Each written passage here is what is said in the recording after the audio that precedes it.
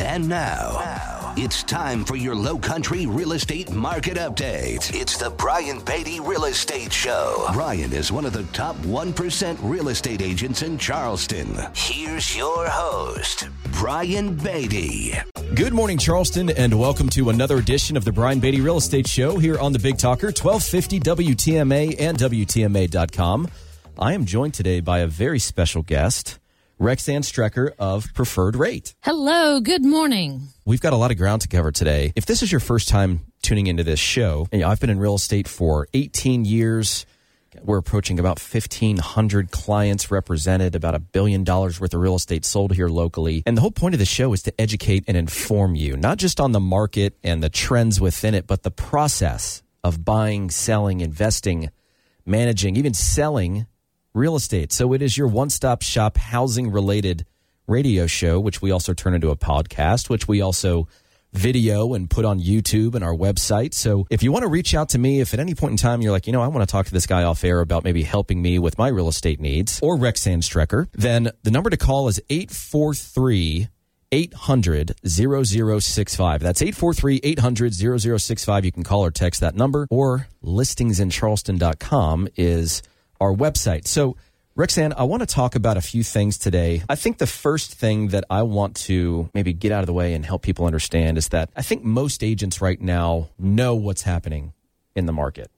Correct. I think good agents understand what's happening in the market, but I think great agents can explain what's happening in this market. And if you have at any point in time listened to this show over the past year or so, or if you've been online or if you've watched the news, there's a lot of concerning and sometimes conflicting information about what's going on in this real estate market, right? Yes. It's a fearful time for a lot of people. And I think that concerns lead to fear, and fear leads to panic, and panic leads to inaction, paralysis, complacency. Correct. Right? And so, yes, I would agree with that. I mean, there's a great quote that I have in my office by Ralph Waldo Emerson, and it says that he who is not every day conquering some fear has not yet learned the secret of life. Oh, I like that. And I love that quote. It helps me get out of my comfort zone. How do we address concerns? How do we prevent fear? How do we avoid panic so that we can make intelligent decisions? And I think we do that by providing relevant, factual information. Correct. Right? Yeah, and I think analyzing the situations and what is going on, because there is still a lot of money being made out there by investors and by people in the market. And I think the general public perceives that as they're just the players or the movers and the shakers, and they know things that we don't know. And it's really not the case. I mean, we live in one of the greatest countries in the world, I think. In America, you can take $100 in your pocket, come here with that, and end up a millionaire pretty easily. But what I think people need to assess better in our economy and just in the public life of living is they need to assess better what are making those people successful. What are they doing? What do they know that I don't know? And then maybe you don't really have to reinvent the wheel. You just have to mimic what they're doing.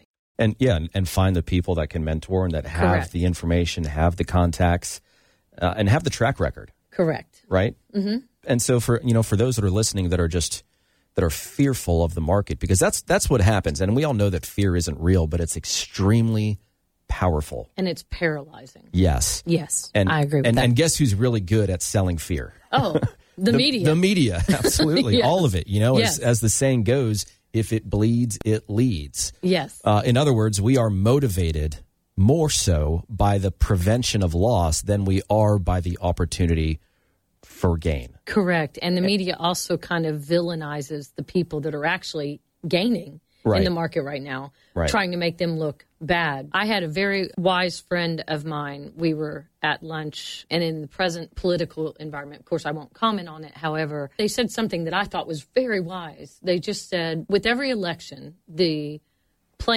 chess playing board changes.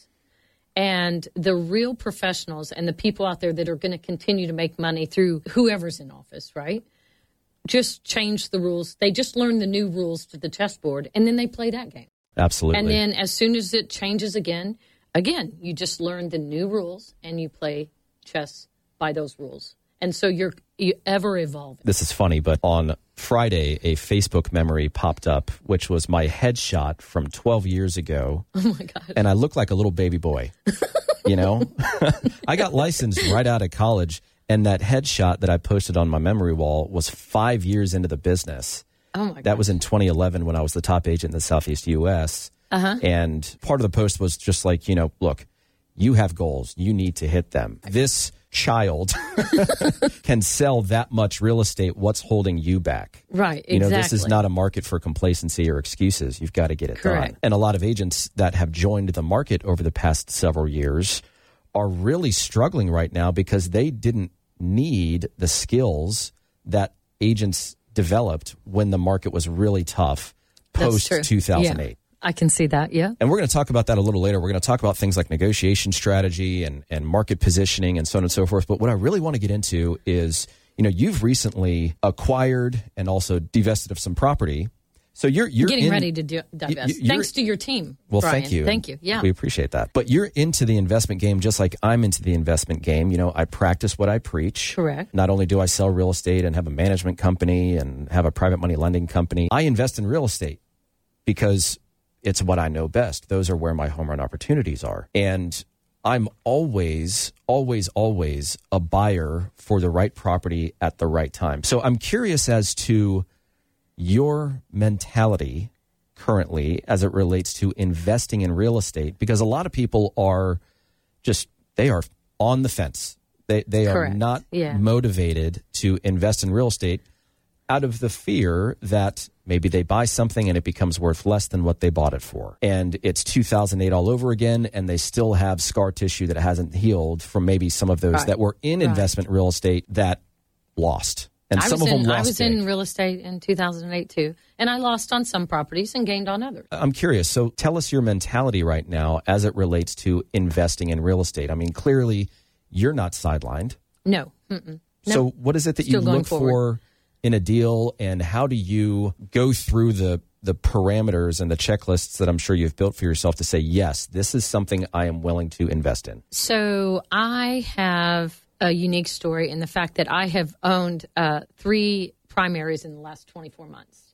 So I'm a big fan of buying primaries and then putting some money, time, and effort into them a little bit and fixing them up. And then in this environment right now, you're still seeing unbelievable appreciation factor. And so your primary, if you hold it for 2 years, you get a capital gains free for if you're single. You get $250,000. If you're married, it's a $500,000 capital gains free. So and then everybody will go, well, why would you sell your primary? Then you're going to pay more for the next house. You are, but you put down your 20%, bank the rest of it, or do what I did, and I went out and started buying investment properties. And so what I look for on the investment fronts right now is I'll pick up packages. I feel like the last quarter of every year is a feast because you're looking for everybody to do 1031 tax exchanges. You're trying to get in before the December 31st. And so it's a really great time to negotiate, both to buy and sell. And so I think, and then sometimes I'll sell property even if I'm going to pay taxes, because I tend to not make business decisions just off the tax event. Because, even if you end up paying 25% in taxes, you still gained 75% in profit. So I tend to kind of, just judge it on every property. But I also look for properties that I could hold and that'll cash flow okay, or even just break even, because then I'm not coming out of pocket for anything, but the property is going to continue to appreciate over the years. So if the 2008 happens, then if the value of the property goes down, I would just hold it, and the rents tend to go up.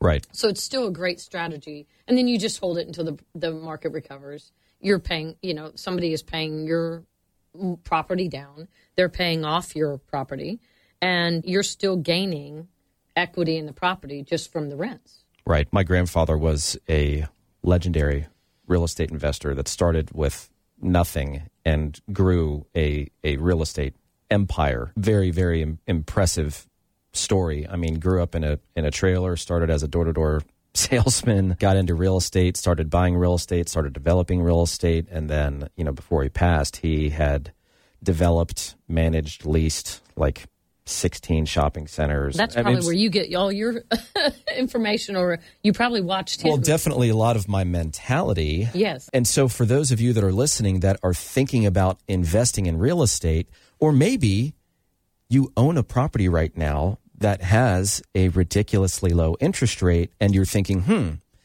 maybe instead of selling this house and using the proceeds to buy another house, I'm going to keep this property as a rental. Correct. You can do that as well. And that's a great strategy. And you could even do, before you move out, do a home equity line of credit. Even though the interest rates on those are higher, they're interest only.